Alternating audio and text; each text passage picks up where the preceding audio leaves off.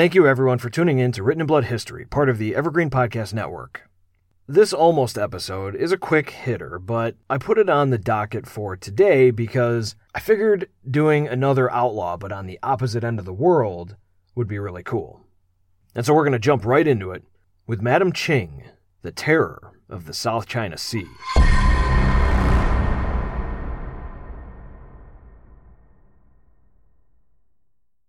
Towards the end of the 18th century, on the coasts of Canton, China, there was a certain prostitute plying her trade, and her birth name is up for debate, but she would go down in history as Madam Ching, or Ching Shi, which translates to Widow of Ching.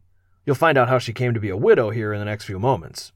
During this period of Chinese maritime history, there were floating brothels that operated just off the coasts, and many of the seafaring Chinese Navy men kept this illicit business booming.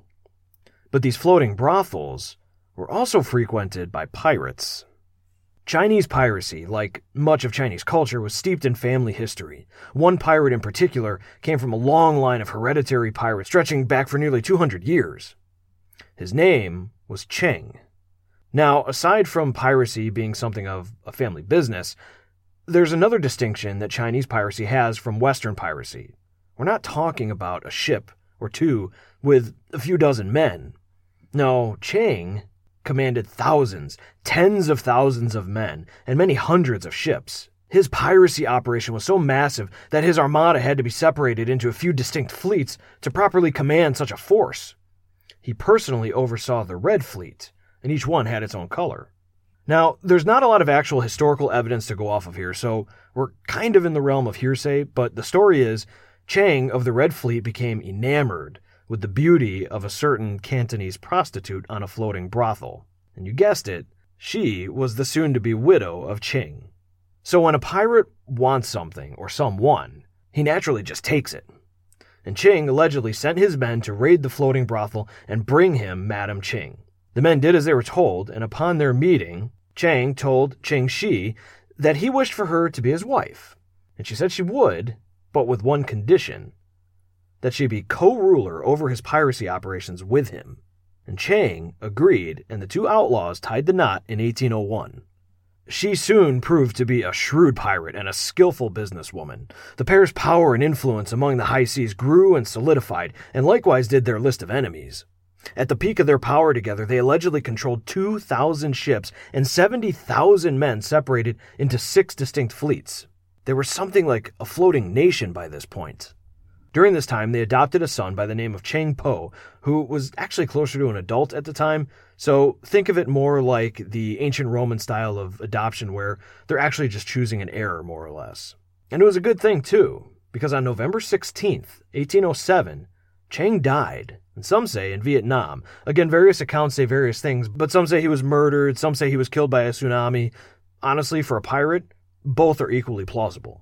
Madam Ching, upon her husband's death, and being the shrewd businesswoman that she was, did a couple of things. She first sought the loyalty of her subordinates to ensure that they would be just as loyal to her as they were to her husband.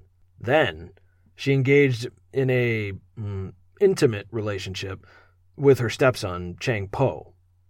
This bizarre twist, to me, I sort of view as an insurance policy in case she lost control of the fleet. He was next in line to this armada. However the particulars played out, within 2 years, Madam Ching was in full control of the pirate empire forged by her late husband. With her rule solidified, Madam Ching decided the pirates' code needed a bit of an update. So a few new rules were implemented and enforced with a zero-tolerance policy. No one could give orders but Madam Ching, and anyone caught giving their own orders was immediately beheaded. Villages and people that aided the pirates were off-limits for plunder, no exceptions. Booty was recorded under strict bookkeeping practices. Everyone got their share, and a certain percentage was distributed into the general fund. Every dollar was accounted for. Female captives were to be released, unless a pirate decided that the captive was beautiful enough to actually take as a wife. However, if they did marry their captive, they were required to be faithful to her. If the pirate committed rape, he was killed on the spot.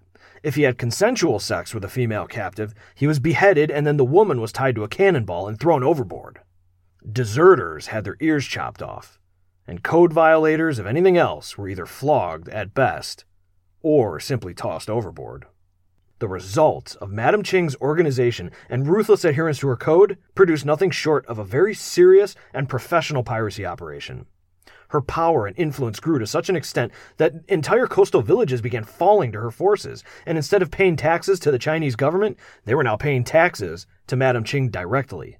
By 1808, the Chinese government had had enough of losing tax revenue to Madame Ching, and so they put to sail various fleets of their own navy and engaged the famed pirate.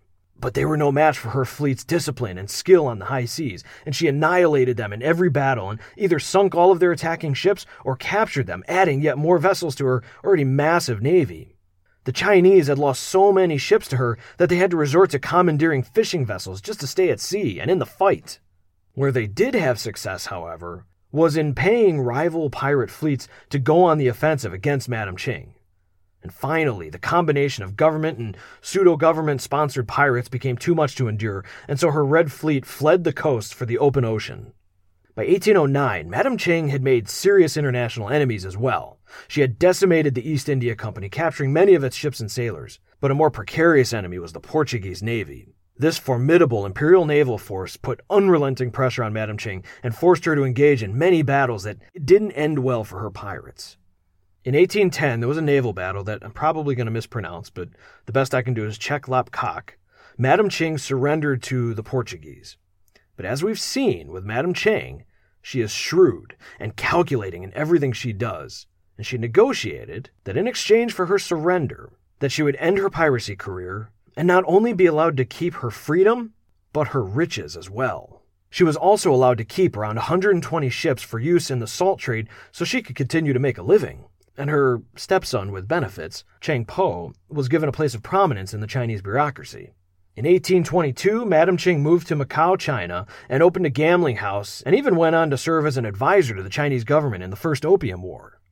And finally, in 1844, at the age of 69, Madame Ching Shi, the infamous prostitute turned pirate, who commanded 70,000 outlaws and owned the Chinese Pacific, died peacefully in her home, with her family at her bedside.